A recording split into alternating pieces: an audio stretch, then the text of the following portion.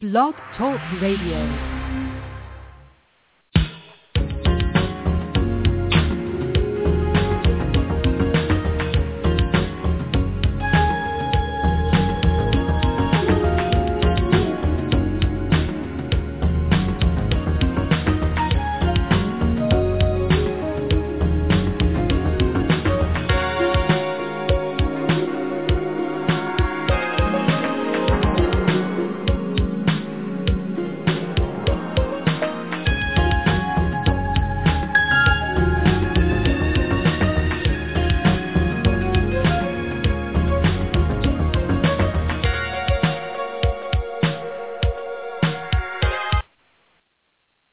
Hello, welcome to Technology Espresso Cafe. Welcome to another show of Stimulating, that's STEM, as in science, technology, engineering, and math, stimulating conversation. I'm your host tonight, Jacqueline Sanders, along with my co-host, Dave Blackman. And welcome, and thank you for joining. You're quite welcome. We've done a few shows where we were a little bit remote, so we're back together in the studio again. So fun as always. And joined with someone that we equally enjoy having on the show, which is Derrick Brown of Atlanta, BDPA. So welcome, Derrick. Thank you. Glad to be here, Jacqueline, David. It's an honor. Well, thank you. And, as always, we're always pushing the envelope and trying new formats, new topics to stay on the pulse of what people are talking, what they're thinking about, what they'd like to say. And tonight's topic is one of those stimulating, one of those hot topics that only you can find at Technology Espresso. We want to talk about men in IT. And I have two men in IT who have success in their own right. And I know that both of you are approached by young men as far as being mentored and coached. So this is the opportunity for not only our live listeners, which I see some joining us in the chat room, so welcome, as well as those who will be listening to the archive. This is your opportunity to kind of peep in on this conversation. Those who are live, you can contribute, provide feedback, ask questions. You can do that via the chat room. Just type in the window, and David is responding to you all real time, as well as Derrick himself is also multitasking and taking advantage of technology and responding to those in the chat room. But also, if you'd like to ask a live question or even give your opinion, tell your story, press 1 on the phone, and you will appear in our queue, and we'll be happy to open up your mic. So this is definitely an interactive session, and we're excited about having live listeners and getting as many different perspectives as possible. But I'm also going to we're going to add another piece of technology that we're taking advantage of. Again, we're Technology Espresso, so we're going to use the technology at our disposal, and we're going to have a tweet chat room open live, and we will be using hashtag techexcafe. That's TECHEX Cafe. So feel free if you want to tweet, if you're online, if you're listening, and join in on the tweet chat as well. So really excited. And without further ado, I think we're going to jump right into the topic at hand because I'm sure Derrick has a lot to share with us. And Derrick, as you know, time flies. So let's start off with why don't you give, I always like when our guests give their kind of background and highlight those parts of their career that is important to you. You're the best person to tell your story. But I kind of want you to take us through the journey, walk us through how you got to the place you are today, the success that you've attained up to today. But we know that the path always isn't just straight ahead. Sometimes there's some twists and turns. So tell us about your career journey and path. Well, Jacqueline, you're right, there's so much to tell in so little time. And, if given leeway, I'd soak up all this time just talking about that. but I will endeavor to make it clean and succinct and to the point and hit some of the more salient points that are critical to the dialogue. So I think I would much rather start with my time still at UGA, and that's when corporations were coming up to the campus to interview us.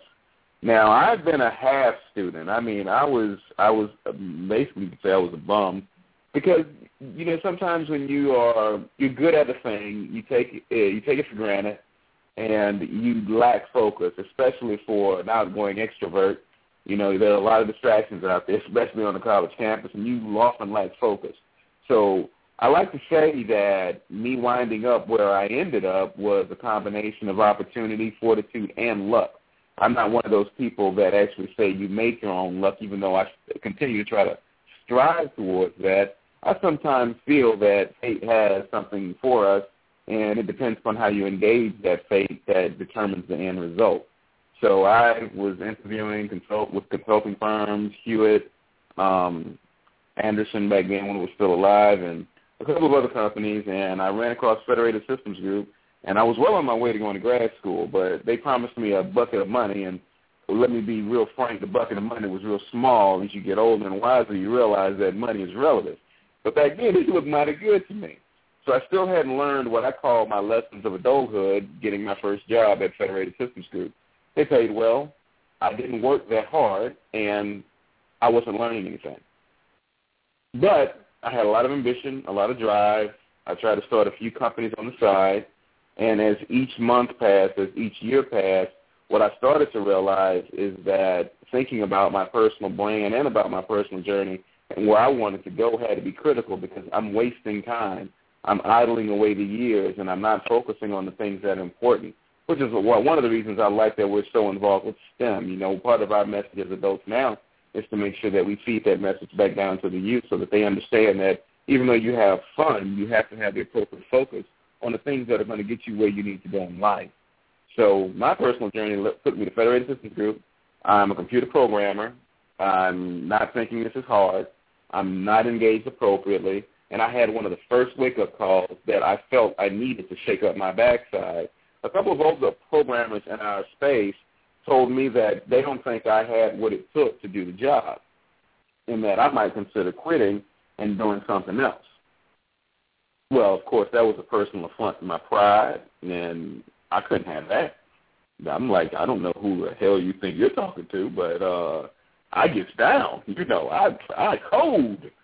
I can do this. So switched gears, and a blessing, a moment of luck came along, and I wound up working for a newly minted manager who said she saw the promise in me. She gave me what I needed, knocked all encumbrances out of the way, and the only thing that she demanded of me was that I stay focused on the task at hand. And I proved myself, and I did. And that led me down a path of ever-increasing success as a developer in IT, and I started to enjoy it. There's nothing like that feeling you get when you solve a complex problem, and it's magnified when someone else looks over your shoulder and they look at your code and they say, well, how did you do that? And you get to sit back and smile. That's something of a reward. And then to have the customers out in the field say, this works just the way we wanted it to work, that's pleasurable. So I continued down that path, and eventually one of the directors in our area said, you might want to consider going into management. I thought about it. I figured it would be a good fit. And that led me down the path to becoming a supervisor and eventually a manager at Macy Systems and Technology, which FSG evolved into. I've spent all my time at the same company, and I've had several friends who've had 10, 15 different positions. People jump all over the place. One of the things that's personal about me is I've always been satisfied with what MSC provided me, because it also gave me the opportunity to pursue personal passions, many of them allocated around STEM itself, motivation and uplifting people. And that's something that I definitely got a lot further into. And over time, I realized that as I'm doing this, that, and the other, both inside and outside of work, I had to be cognizant of my personal brand. We talk a lot about that in our circles, that brand is important. Who you are is important. The relationships that you develop, they're critically important. How you network, how you gain exposure, visibility, wall time with the people in the offices. All of these things help determine where you go in your career, And I've become quite adept at it. I like to teach it, and it's part of my personal passion, even in the workspace. I take young minds, and I try my best to mold them appropriately and grow them as best as I can so that they don't have to, face some of the challenges that I did, that they understand early on what's going to be required, that they do what's necessary, and they pursue success at 115, 120%. Because we know for a fact still in today's environment from a diversity perspective that as a black man, it may very well mean that you need to be performing in the world to be seen as doing 90 to 100% until you get to a point where efficacy proves itself out and there's no question to how good you are. Absolutely, absolutely. Thank you so much, and no wonder so many young people flock to you for your coaching, your advice, because your story is inspirational, and you practice what you preach, which is so important. But there's one thing that I want to pick up and actually bridge this to the next question, which I'm going to direct at David as well, is that, early on you even mentioned that you kind of got some negative feedback, some people that might have, even steered you in another direction or questioned your abilities. And you took that and that kind of gave you some fortitude to push forward and prove that you knew what you had. So that, that spoke to your confidence. But it seems like whatever your path is, you may get some negative, you may get some positive feedback, but a lot of it still, you're in control of how you react to that. And as your story went on, you talked about someone who did see the promise in you. So just the opposite of the other person. So it's sometimes you might get that negative feedback, but just hold on. There's going to be that other person that sees potential in you that maybe you don't even see in yourself. So you don't give up with that just first negative kind of feedback. But that's something, and that's my question to you, David. Could you talk about your journey and maybe throughout your path, was there some negative and positive feedback, and how maybe you reacted to some of that helped steer you to where you are today? Sure, I will. First, I want to congratulate Derrick on your ascension throughout your career. You've had a fabulous career, and you've taken taken advantage of all the opportunities that presented to you. So I want to congratulate you on your path there. Now, for me, thank you, yes, there's always been positive and negative challenges, but let's address the negative challenges for me coming through my military career as a telecommunications specialist. You're always working with different types of personalities, leadership, and your coworkers. We rotate locations about every 2 years, so I'm always working with a new style of leadership. Some abrasive, some rather eloquent, but you have to know how to manage those type of situations. The negative feedback that I got throughout my career was warranted because of my attitude. I was too abrasive. I was too challenging, and I didn't have the authority to be that way. So I got a lot of pushback and I'll call realignment, so to speak, in the military. And the challenge for me was how I reacted. And everyone will face a lot of challenges, negative feedback, positive feedback, but it's always how you react to those challenges and to that feedback and to those attitudes. So you have to react in a positive manner and not escalate the negativity. You will always face ceilings, a glass ceiling, as you ascend throughout your career. Some are real, some are fictitious. And it's always how you deal with that feeling. There are times there's no blanket answer for that. There are times when you have to acknowledge that feeling, sometimes when you have to ignore it, and there are times when you have to push through it. So it's no one way to deal with those challenges. As men, as African Americans, as women, there's always a challenge. So it all depends on how you manage that resistance through your ascension and through your career. I did 20 years in the military, in the Air Force. I was a carpenter. I transitioned into telecommunications, a floor shift supervisor, leader, manager of people, moved up to headquarters, did 20 years, retired Air Force with honors, moved into circuit action, circuit delivery as a process manager, which was a natural transition coming out of such a structured environment. There were challenges there. The challenge of transitioning from a military environment where you give somebody a direction and an order, and they do it.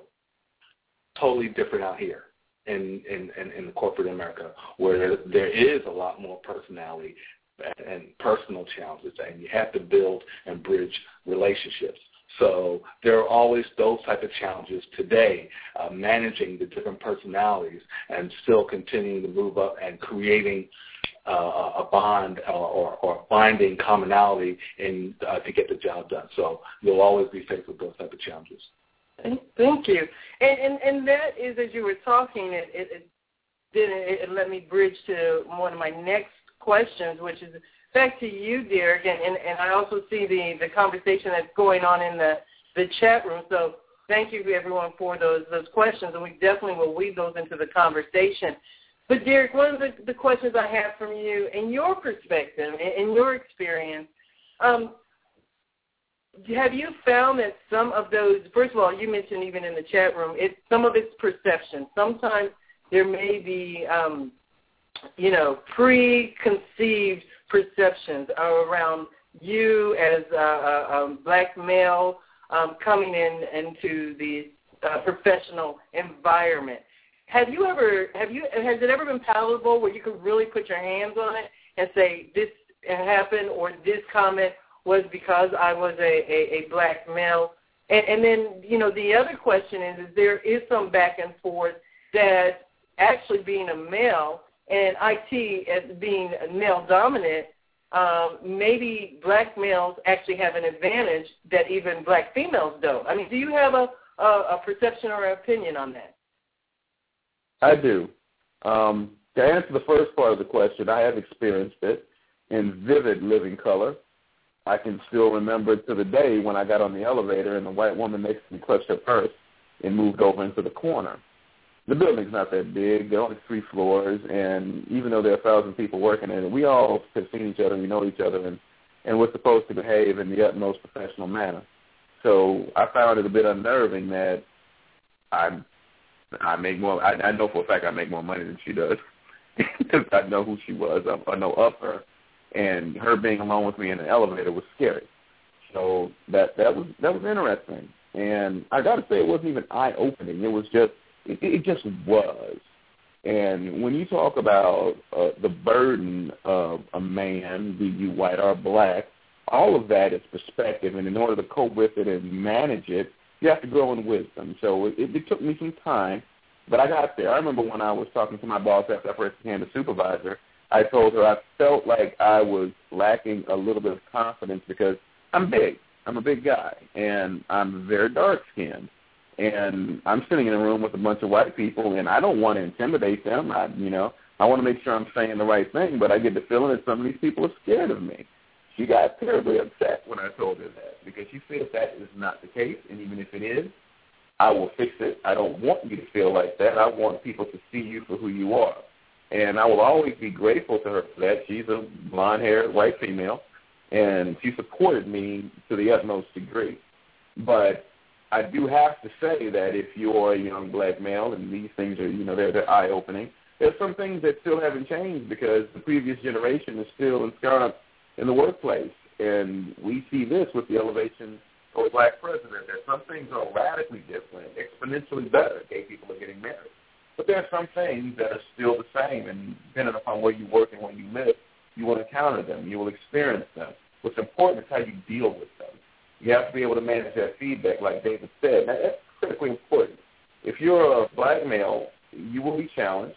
That's not going to go away. Your level of technical proficiency may be challenged, depending upon who you engage with. And you just have to make sure that you maintain a certain level of confidence. And I say this time and time again to young guys, just remain professional. Remain professional and be uplifting. Even if it seems like a burden, it's what you have to do. And I fully agree, it is a burden. Sometimes it takes a little bit more energy to be the person that's in the middle of all this quagmire and strain and stress that says, look, this is a path forward. I'm the guy that will help get you there. And it's always good to be the guy that's going to help get you there. But I'm not ranting over here. I'm not raving like that guy over there. I'm not acting an ass. I'm trying to be the professional guy in the room. Every time there's a black man in the room that's saying the most professional man in the room, he is elevating his brand, and he is burning a path. That's what you always have to do. You have to be the guy that's burning a path in the room, whether you say it with words or your demeanor. That's the big thing, too. Your brand and your demeanor and how you sit silently speaks volumes. Sit in the meeting and act confident, even if you don't know a damn thing. But you got to understand, they don't expect that from you. They don't expect to see you do that. When you start to do that, you change perception. It starts to spread outward, and they see you in a different light. And that, too, will be subjective because in many instances, you don't know what the hell you're talking about. But you're going to figure it out. And that's when you realize that, that's the only thing that everybody else does. They try to remain confident until they figure it out. By doing that, you value your brand, you elevate your brand in others' eyes, and they start to see you differently. You can execute much better. Absolutely. And what I hear you saying is, first of all, exceed expectations. Look around the room and make sure that you're exceeding expectations. You're exuding confidence. And like you said, even if you don't have all the right answers, make sure you do your homework and come back with all the answers to any questions that are asked. But, something you said, which I find some people are begrudging, is like it's okay to exceed expectations because it's a surprise to them. It elevates and maybe at some point over the long term might change people's perception. But why not when, like you said, you're representing your brand? You want your brand to always bring your A game because you can take your brand to other places as well, and you never know who's watching. So there's nothing wrong with exceeding expectations, whatever those are, and even if they're misguided perceptions, but reacting by exceeding expectations. So I really like that message and just wanted to reiterate that.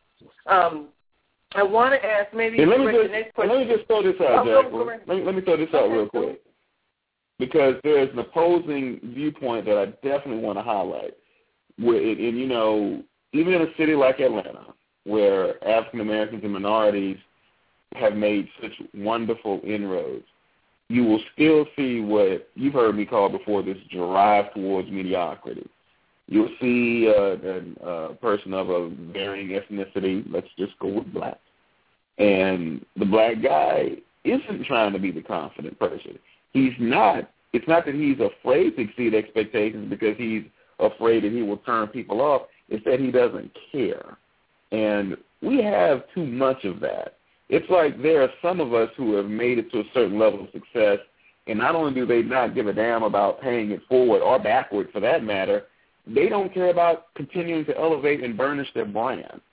They just want to go along and get along and collect a check, and they're always trying to figure something out, dance, move here, move there, just enough to get by. And I just wanted to highlight that because that's a message no matter what color you are, no matter what ethnicity. If you're going to do a thing, do it right and do it well. You have to push for that. Don't accept mediocrity. Don't become part of the TV generation. Put your best foot forward. And I try to say that to the young guys that come through. But sometimes it's real difficult when they run across someone who's even 10 years older than me, and the first thing out of their mouth is, look, I'm just trying to collect a check. I don't give a damn about this place. It's unacceptable.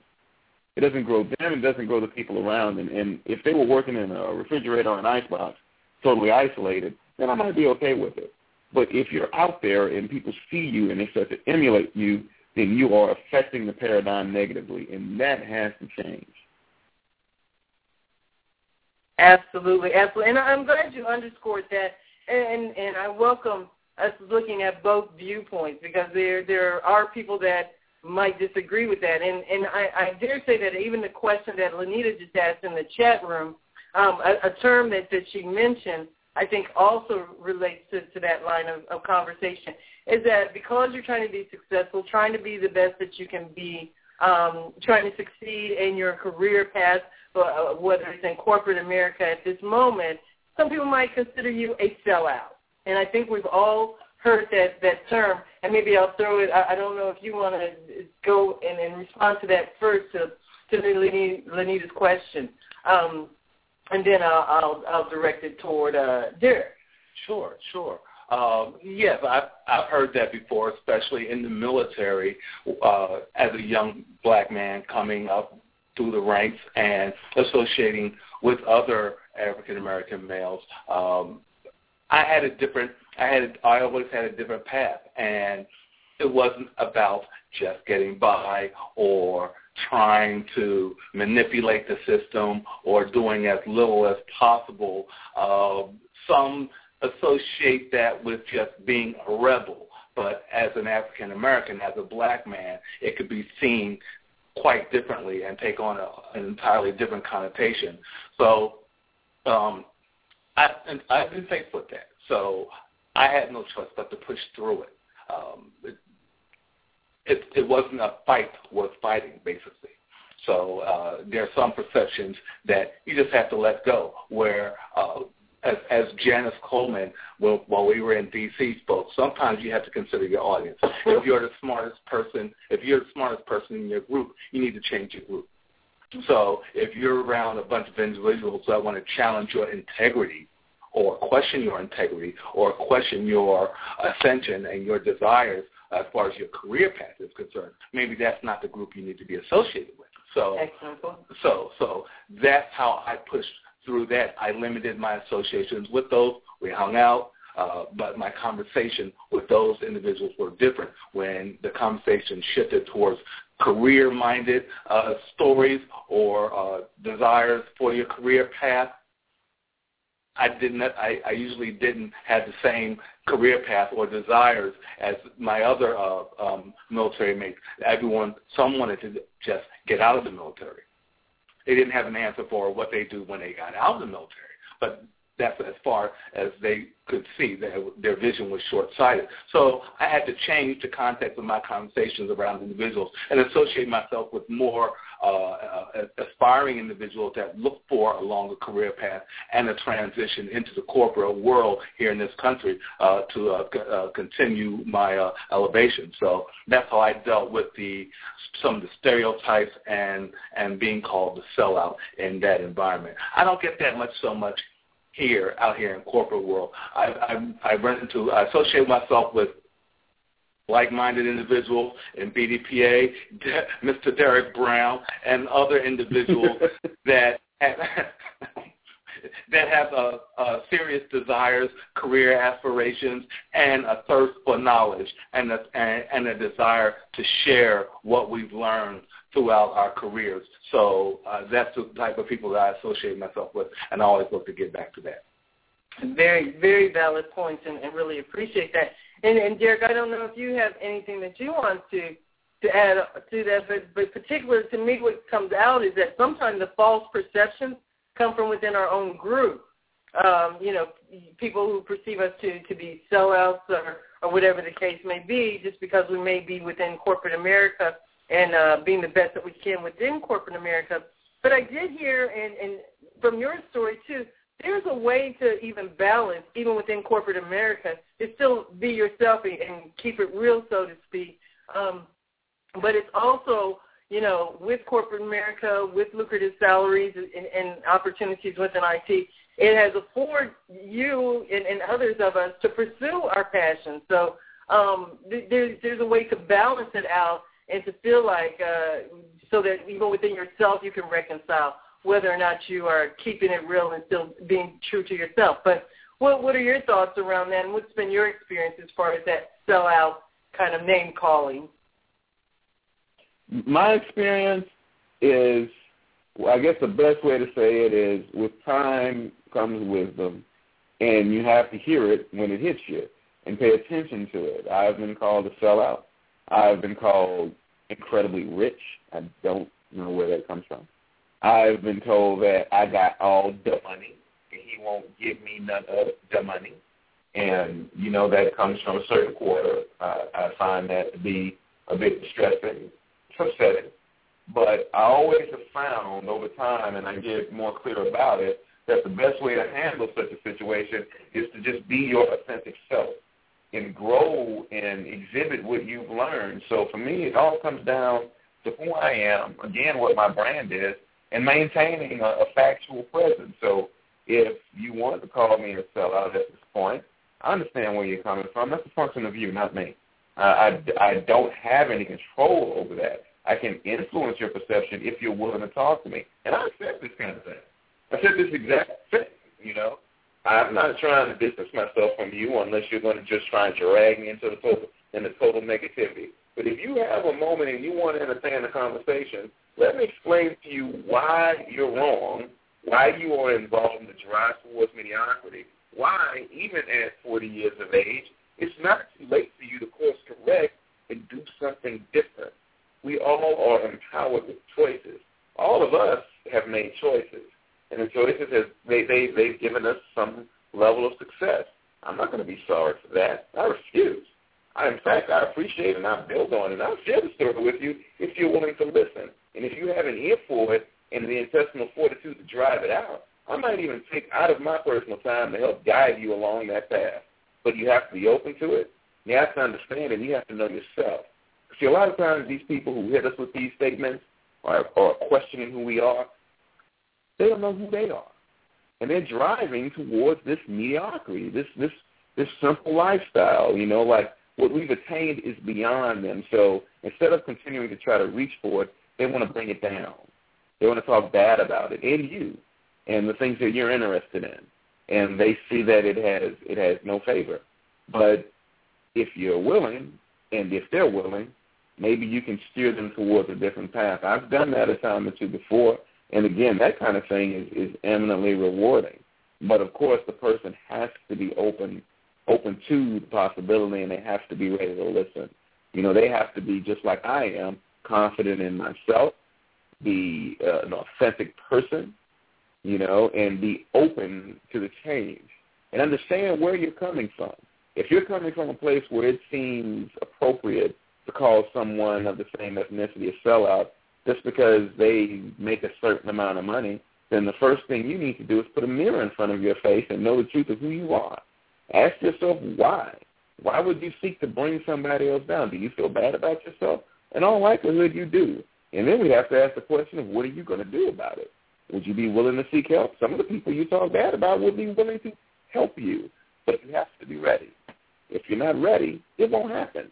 It's just that simple. And what you'll find with those people like myself and David is we are ready to move on. We are perfectly willing to give you the assistance you need, but you got to be accepting of it. And if you keep trying to drag us down, well, we refuse to be dragged. That's just simply not going to happen. That's not in the cards. What will happen then is you'll get left behind. And for the most part, none of them want that.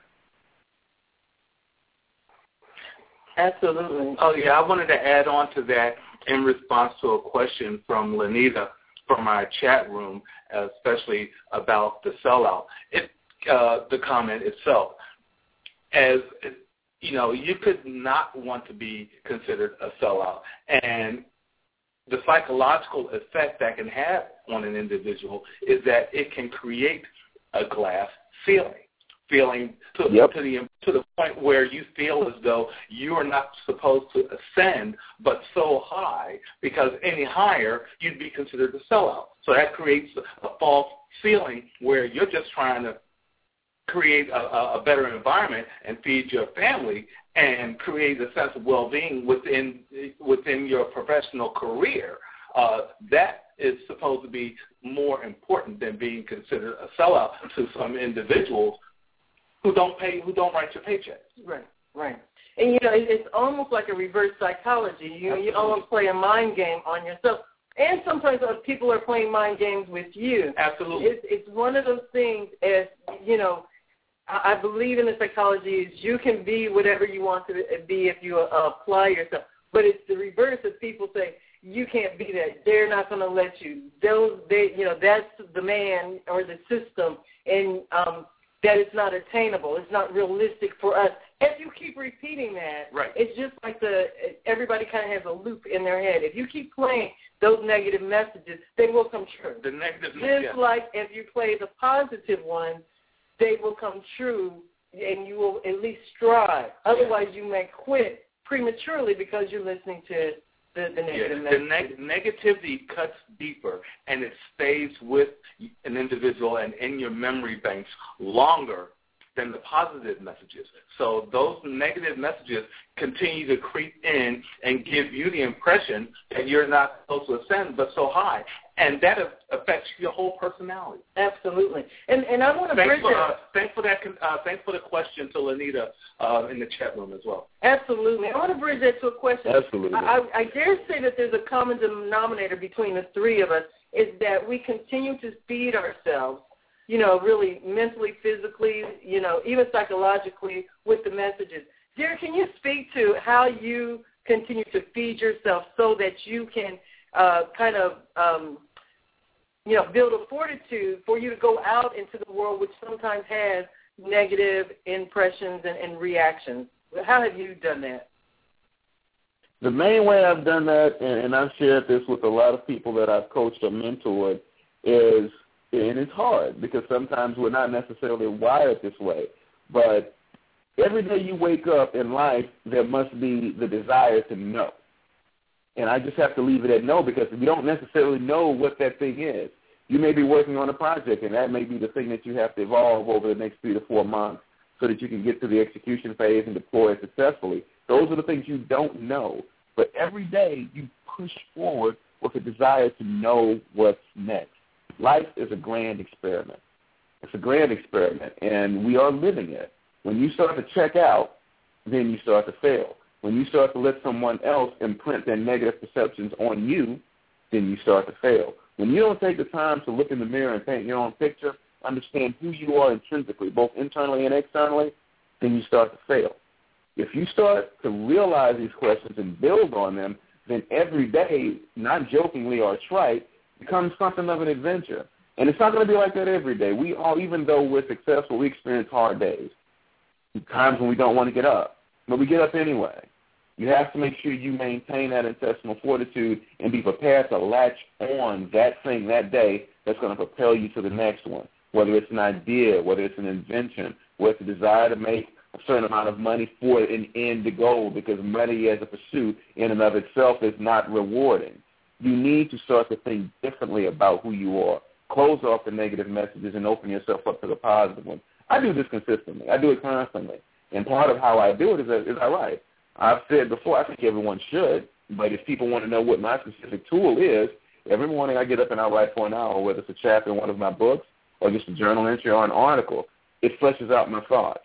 And even though everyone that wasn't meant to publish a book, sometime over the course of the day, maybe 2 or 3 times a week, if that's all you can do, you should sit down and think about yourself, your ideas, and what you think about the world in which you inhabit.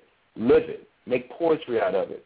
Write it down. It's highly motivating. Everyone should be able to write a verse every morning about something. About something. To me, that's the motivation.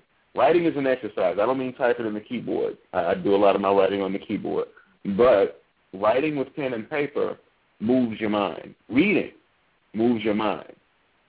At the very lowest, most common denominator, it's about exercising your mental muscle to maintain your personal motivation to succeed, no matter what the field is.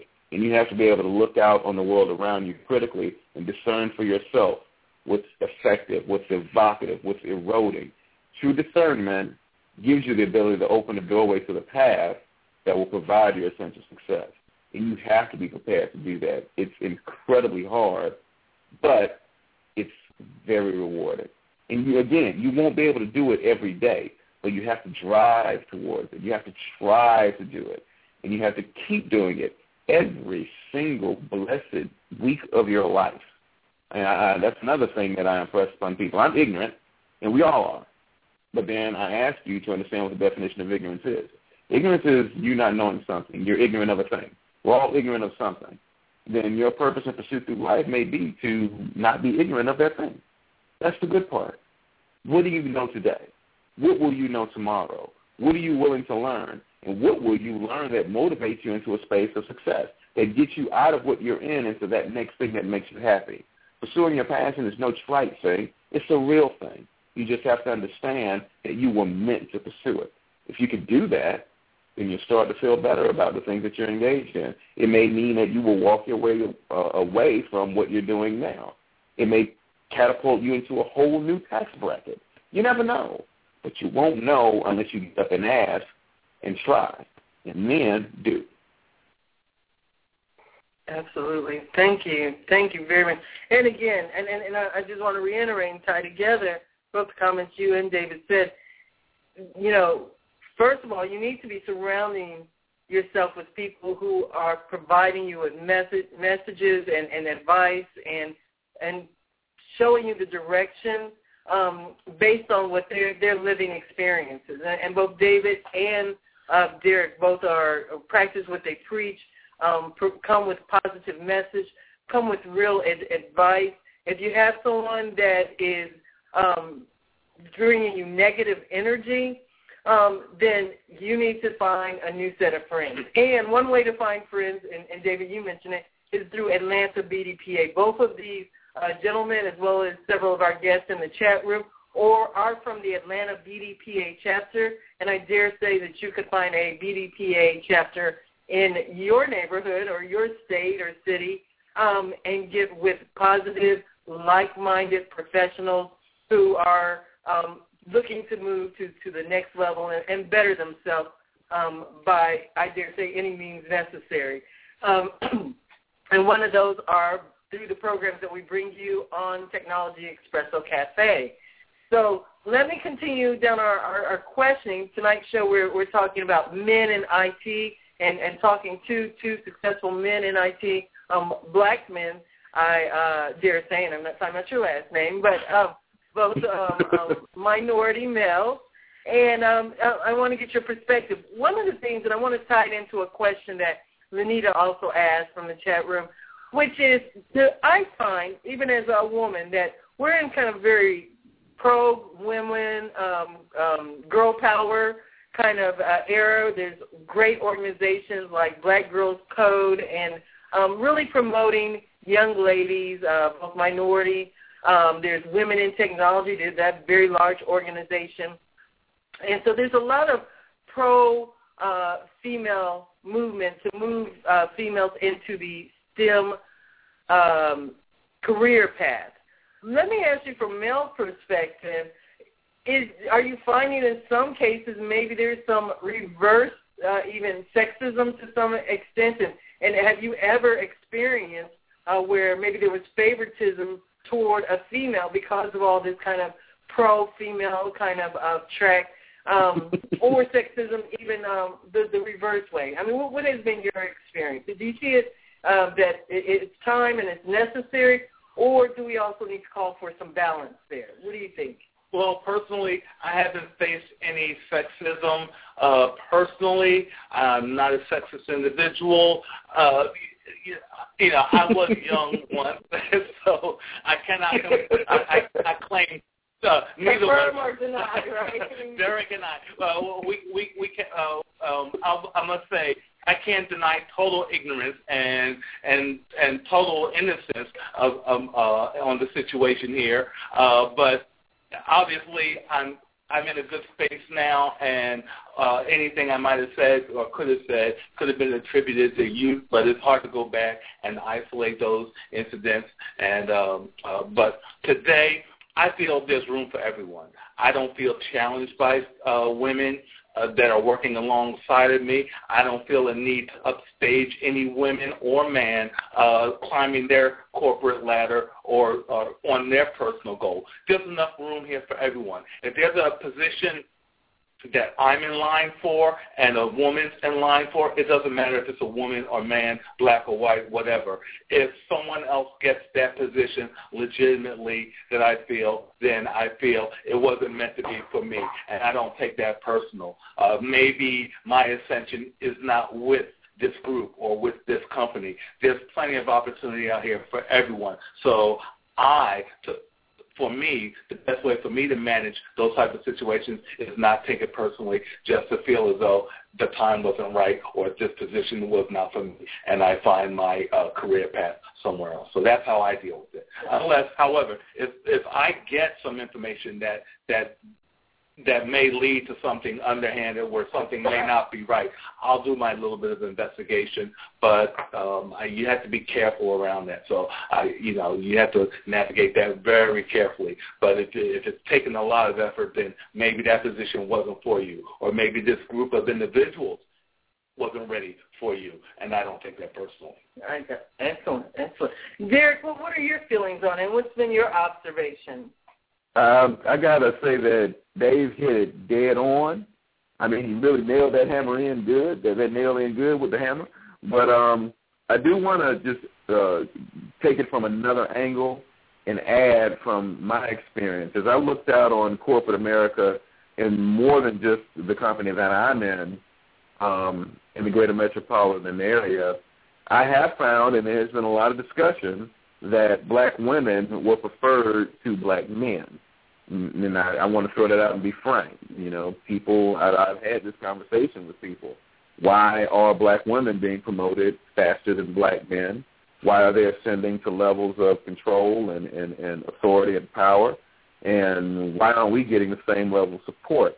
And it seems to filter from the C-suite all the way down to when you got kids, black girls code, And I've had that conversation.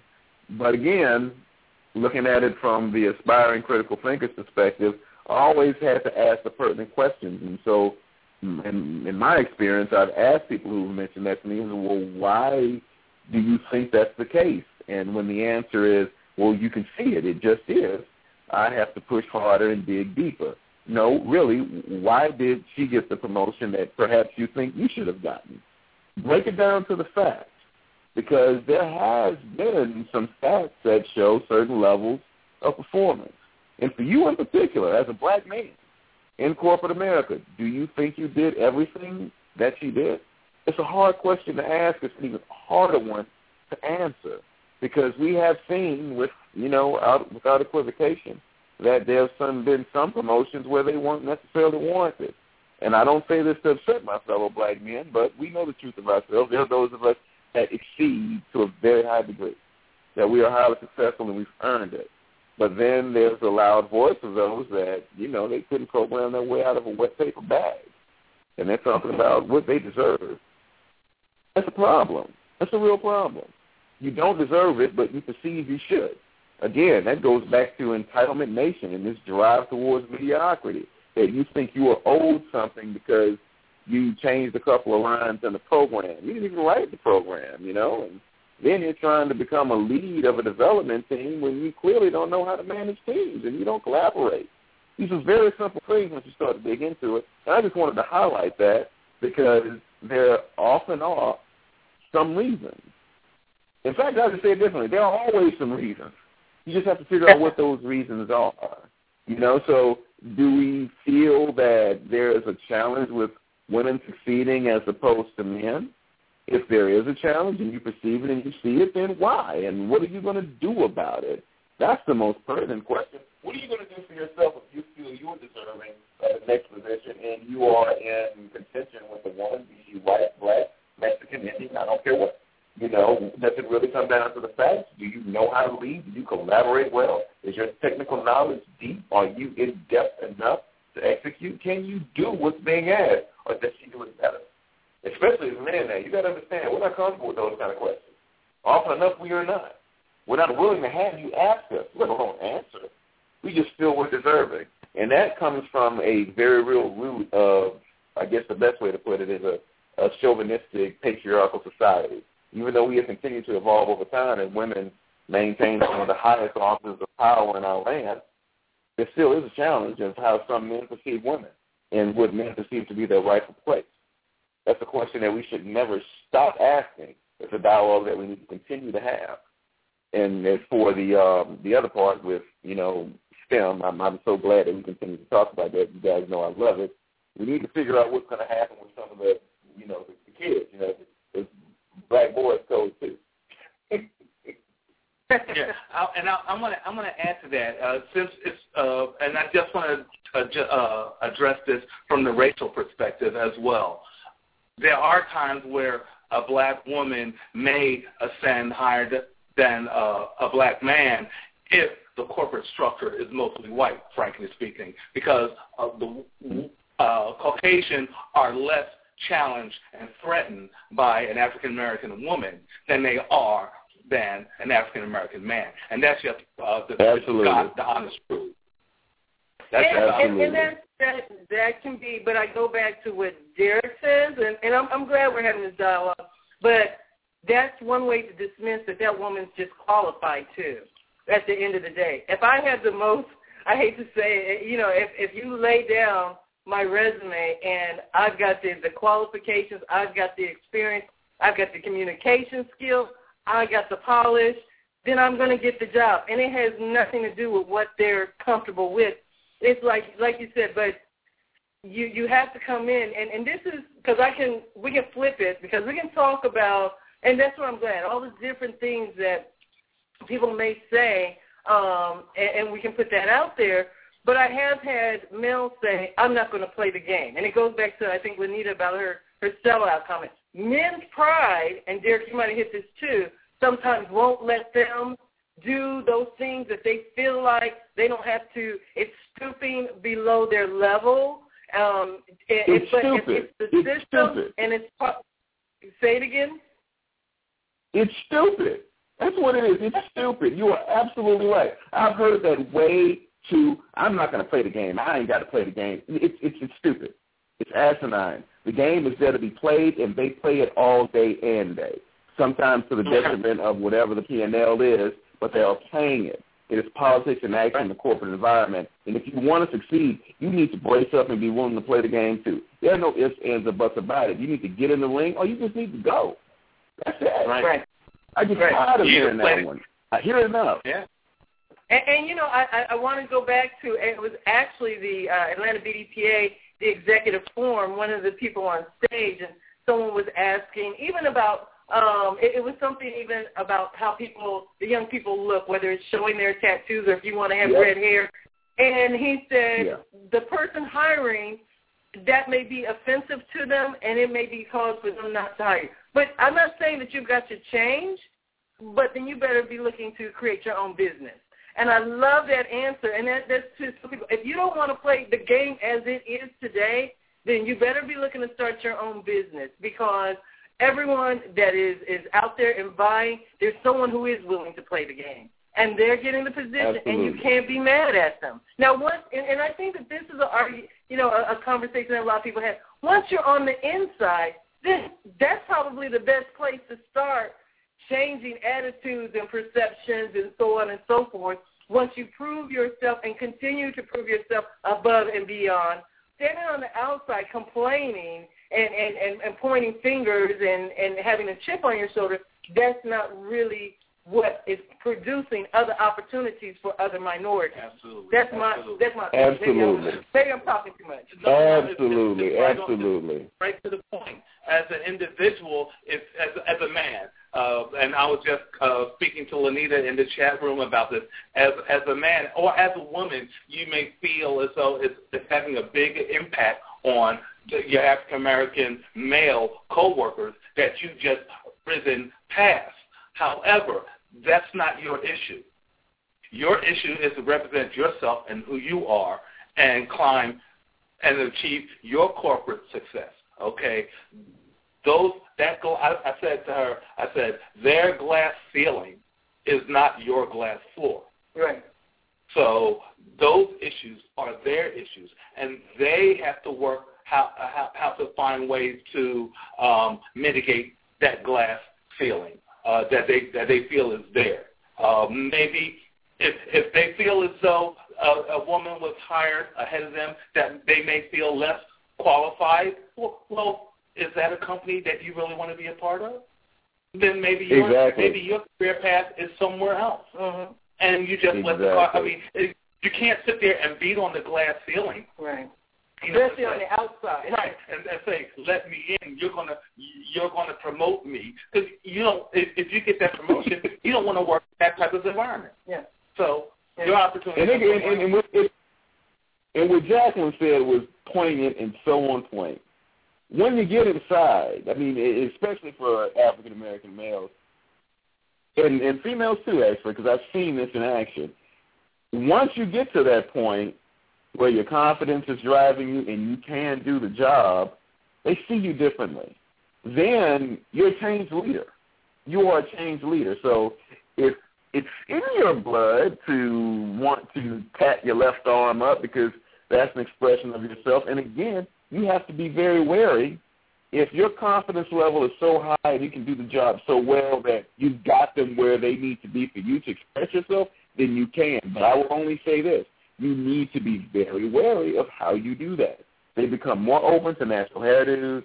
They become open to dreads, but it's only after you walk through that glass door, got above that glass ceiling. Once you're sitting at the table with them and they know you for what you do as opposed to the things you want to express, then they become more amenable to that expression. And what you really have to see, and minorities don't peep this enough, is that they're doing the exact same thing.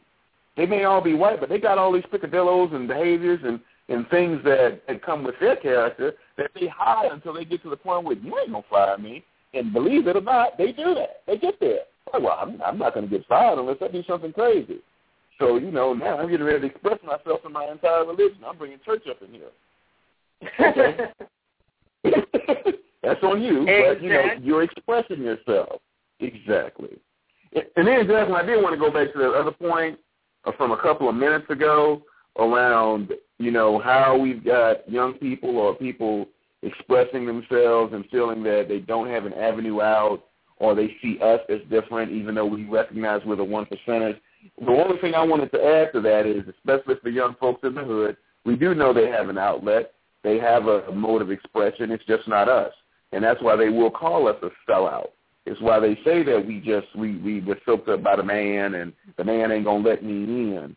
Because they think that their only way out is to throw a ball made of leather pig or to run up and down a field like a monkey or to rap or sing or dance.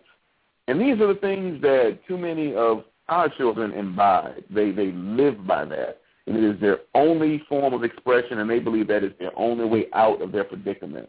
They don't recognize that even if you don't play on the gridiron and you're running up and down the field, to the benefits of STEM, you can be programmed in the software that draws that yellow line on the screen. And you will make about $120,000 doing it. Or you can control one of the cameras, and you can make a six-figure salary doing that too. They lack exposure. They don't know the possibilities. And they think that those things are sealed off to them because of who they are and where they come from. And it's incumbent upon us as people who have made it to a certain level to express this to them and give them the visibility that they lack and then stoke their interest, because there are tons of diamonds in the rough.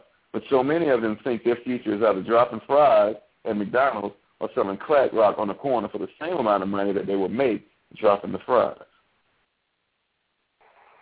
Absolutely, and well such a great point, and I that just leads me down a path of several different questions, because that's one of the things I sometimes hear is that there are not enough role models. There's not enough role models.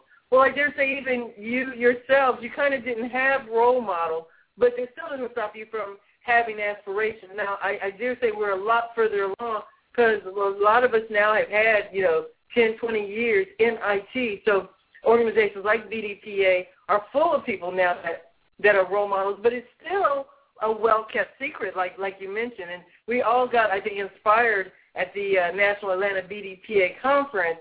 But Derrick, and maybe we can even bridge into BDPA and how it's trying to make that difference. Now, I dare say you are the president of the Atlanta BDPA chapter. But what would you say to people who say they don't have role models or they don't know, and they don't know about things like BDPA? I would say to them that they're absolutely right in how they're feeling and what they're saying, And then my next question would be, what are you willing to do about it? That's the crux of the matter. We have to figure out what we're going to do about it, and we have to ask ourselves as a group whether or not we have the courage to stand up and meet the challenge. Because it's no easy thing. You know, I like to bring up, and David, you heard me bring up this example at our last meetup, that in the 70s, trash was littered all over the side of America's highways. And the seminal control of the mind was it's an okay thing to toss your trash out of a car window, whether it was biodegradable or not. We didn't even know that such word existed like biodegradable back then. People just threw trash. Folks decided to spend a couple of $1 million from the government directly in some private citizens and charities, and there were signs, there were commercials, there were all of these things, these impetus, these pushing points to help people realize that it's not a good thing to litter up your community by throwing trash on the highway. And over a period of 3 to 4 years, most of it vanished. Now what you see is a sign with a $500 fine, and you'll still see trash on the highway, of course, but it's not half or a third as prevalent as it used to be. The same concept can and must be applied to people in terms of what they want for the future in education. I still know the preamble to the Constitution because I used to watch Schoolhouse Rock. Now kids watch TV all day and day. They play their music. They've got their iPads and their iPhones even on the hood. But there's not a single solitary sign in the hood that speaks to the value of math. There's nothing that they see on TV that says science will get you a 6-figure salary. So if you know how to turn on a Bunsen burner and throw a few chemicals together, you can make not a decent living, but a damn good one. Way better than what you've got. They know nothing of this. Nothing at all. So when we come up upon the question of what can we do as a group, what's the purpose of BDPA? Can we engage in that? The obvious answer is yes. The critical question is how. And then we have to ask ourselves, who else is willing to come along with us on the journey? Because it's no easy thing. You're going to have to try to get corporate support. You're going to have to try to pull other groups together who believe this is the right thing, but we're still not quite there. I would feel so fulfilled if one day I woke up and there were poster boards all over the former Techwood homes and Bourne homes and Adamsville that said, look at you, you're a scholar. You know, he had a little kid up there on the sign with a cap on his head and a tassel. Then I drive down there and I see a sign about, you know, black people abort all their babies. You know, we don't need to lean into politics, but I think y'all get a sense of what I'm trying to say. What are we telling our people? What are we telling our youth? And if we're going to tell them something, do we have the courage and the intestinal fortitude to tell them the right thing so that they move forward and become better? Absolutely, absolutely. And David, what are your thoughts? Because you've reached out, you've been mentoring some young people. You're going to be speaking next week, I think, at DeVry to talk with maybe some young men that are probably, and women as well, but veterans who are coming out and looking into the technical field. But from your perspective, and I kind of want to put a little twist on this conversation, what do we do to maybe make IT and STEM, and I think Roland said this as well, a little bit more attractive to young people because they play the game. They, like you said, you named all the different gadgets that they have. They're well aware. Technology is alive and well in the consumers, but they're not part of the workforce and the job force, and they're not making that connection. So, what's some of your observations and thoughts, especially as we've spoken to some young people? Well, specifically speaking to young people, you have to speak their language. Mm-hmm. You have to reach them on their terms, basically. There was a time where you'd want them to come all the way to your side and communicate to you as you want them to communicate, whereas they don't have that capacity yet. So then we went and tried to meet halfway. Well, we have to do a little bit more. It's more important to us to reach them than it is to them to reach us. So that means we have to go 3/4 of the way and speak their language. They want to know how much money we make. Well, tell them. Mm-hmm. Tell them how much money we are making and let them know, give them a goal, give them a target to reach for. And also, you have to make IT attractive. Gaming is big. A lot of our people in our communities don't have access to computers. And as a young man, what did I like to do? I like to draw.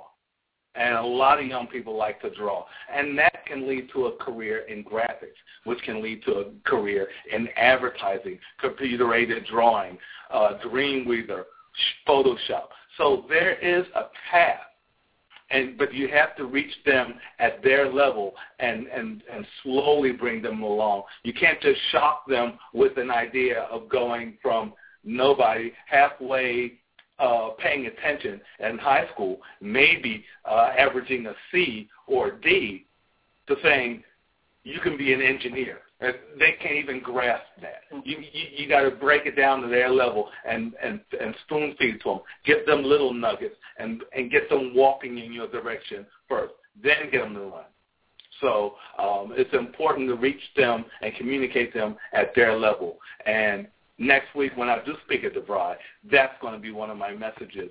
Not so basic because I'm not talking to a bunch of high schoolers or anything, but I'm talking to educated people here. I have to speak their language. I have to reach them and communicate them at their level, and I can do that since it's a military career fair transition. I know that language.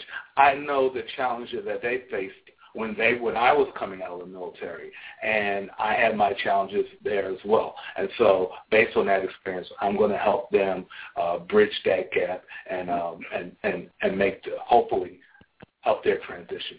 Absolutely. And then I have to say, I'm cheating a little bit, Derrick, because if you're near a clock, you'll see that we're running a little bit overtime. But, wow, I knew this was going to be a powerful topic. And I love the engagement. I love the interaction. I appreciate the people in the chat room. So if you can hang with us for just a few more minutes, Derrick, I just want to especially give you the last word to talk about BDPA and some of the things that you have planned for 2014. But one of the things I also want to interject is you're absolutely right, David, as far as meeting them where they are and trying to put yourself in their shoes, their mentality. Derrick, you hit upon that. Today, young males, they've got a lot of competition as far as in their minds. They think it's sports. They think it's, maybe rap game or it's somehow entertainment. But what they see is a lot of money and fast. A lot of them don't want to go to school. They're just squeaking through high school. So you're talking about, and let alone science and math. Yeah, but it's not fast. Right. It's not fast. And it's not guaranteed. Absolutely. But I will say that, one of the things I will say that to those who are listening, whether, it may be mothers, aunts, grandmothers, whoever's listening on this call, one of the things that if you can scoot them over to the podcast or the rebroadcast as you're listening, something they need to understand about IT, extremely good money. 6 figures is not that unheard of if you apply yourself. I dare say that even you can start out even without 4 years degree. I think that they need to understand that there are a lot of non-technical roles in the IT arena. Then fourth, I want to point out is that any industry that you have an interest or passion for, computers and IT, technology, software, hardware, is a part of that realm. And so you can find your role. You can find your niche. And I want to go back to an interview we had with actually Dr. Juan Gilbert, who's now a PhD. And someone would say, well, he has a PhD. I can't relate to him. But Juan actually said when he started out, he actually switched to IT because he had a friend that got their degree and immediately got a job. And that's all he thought about was getting money. Mm-hmm. He that was his motivation. But now we can look with wisdom, and over the years, he went back, not only got his master's, but got his PhD. So it's like you can find by accident your passion. And there's a lot of messages buried in our archive of people we've interviewed. And I do say, no, there's 90% of people who end up in IT didn't start out in IT. But what they do find once they do get in IT, that there's so many different options that you can find the right niche for you. And that's why I want to throw out there that we are going to have a series of the day in the life of and we're going to show different roles within IT, from business analyst, testing, project management, security, database administrator, graphics, game coders, because I think that it goes back to exposure, too. You don't know what you don't know. And I've been waiting to use that phrase as we speak to the young people. They don't know what they don't know. All they know at a young age is the sports careers, because that's what they see on TV every day. That's what they're doing when they get out of school. So that's their exposure. That's where their knowledge is. But they have no idea what they don't know. Exactly. But I like I said, I wanted to give Derrick the kind of last word on this conversation, and it clearly is not the last time we're going to have this conversation, because I was trying to find a place, and we've been rapid firing so fast, but I want to let people know also why we're having this conversation. I want to read a few statistics from U.S. News. It says 1 in 5 STEM workers are foreign-born here in the United States. That's number one. So that is over 63% of STEM workers today come from Asia here in the United States. So that's one of the things. The second thing is that the average Asian worker who has a STEM degree is working, 50% of them are working in their career field. For other minorities, only 30% are actually working in their career field. So from the making the translation of getting the degree to actually locking the job, which, Derrick, that's your cue. I'm going to let you talk in a minute. And then the last thing I also want to point out is that if you put together the African-American, American Indian, Hispanic population of males between 18 and 24, they account, male and female minorities, account for 34% of the population, but only 12% of them had degrees in the STEM field. So it clearly, and the last one, of scientists and engineers in that field, 75% of those are Caucasian, and the other 25% is a combination of both Asian, African Americans, and Hispanics. So there is still a gap. There is the digital divide, and I dare say that there are role models out there. There are those who have been successful in this field. There's the three of us on the phone, as well as some great people who join us in the chat room. And there's organizations like BDPA where many like-minded people come together on a regular basis. So one of the things I want to point out is that people like ourselves, not only are we just here to talk about, I got mine, you're listening to people who are giving back. They're taking opportunities to hire and also to coach and mentor and get other minorities hired as well. You just have to take the steps, be coachable, and what do you always say? We're helpaholics. Yes. So we're helpaholics, and we're trying to get the message out. And with that, I want to give Derrick, I want you to have the last word about your feelings about our conversation tonight, and also the role you've taken in BDPA and what your vision is, and how you're going to leverage that to further this conversation and even come up with some solutions. Well, thank you, Jacqueline. I appreciate that. Let me just start with the Atlanta BDPA mission.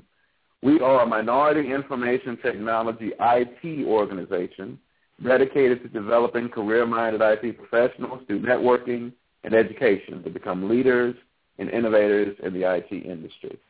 And I think over the last few years, as we've defined and designed that mission statement, it speaks quite eloquently to all the things that Jacqueline just said that reverberate around the statistics, the things that we focus on, the things that we do, the things that we don't do, the things that we should be doing. We are not necessarily innovators. We are like pieces of pepper in a big old bowl of salt, and we should be much better. There are other ethnicities that focus on doing those things. And when you lump a lot of us together, be you brown or black, we seem to lack focus. We lack the ability to define a clear path forward, and we don't necessarily seem to know how to go about getting it. to leverage each other's capabilities in order to find that path to success. So as president of Atlanta BDPA, what I want to do next year in my very small way is take this mission statement and elevate it. It was built on the foundation that Felicia provided, and I want to continue to build on it. So when we talk about STEM, that is our main focus for our kids. The high school computer competition is an outstanding event. We want to try to grow that to make sure that we're able to pull in more children. But the competition is just one thing by itself. The whole SITES program should be pulling in more of our community. And if it's not just SITES, it has to be through some type of engagement that's facilitated by the adults in BDPA. And we all know for a fact that in order to get them to do that, they have to participate, they have to want to be there, and they all have to experience some level of growth.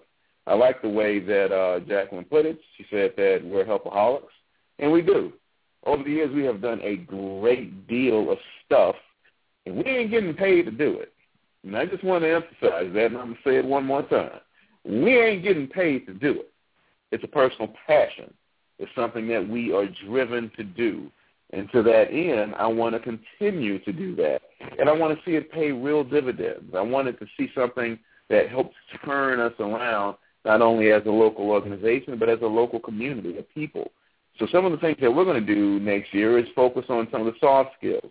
We still have the technical aspect because we are an IT-oriented organization, and I'm coming up with a theme that I call technological superiority. And they're based upon Gartner, which if you know what Gartner is, you'll recognize that they highlight some of the most significant trends in thought and implementation and execution around IT. So some of the things that we want to present next year will be centered towards that. A differentiation and growth and evolution of cloud technology, mobility and how that's evolved as well, and can we do something that's a bit more engaging as opposed to just showing you something. We want to be able to explain something to you and make it a bit different in terms of being experiential. You know, when it comes down to building your brand and growing yourself, we want to talk about how you network effectively. We want to talk about how you build your personal brand. We want to talk about how you lock the job. Jacqueline mentioned that a little while ago. That's one of my big things.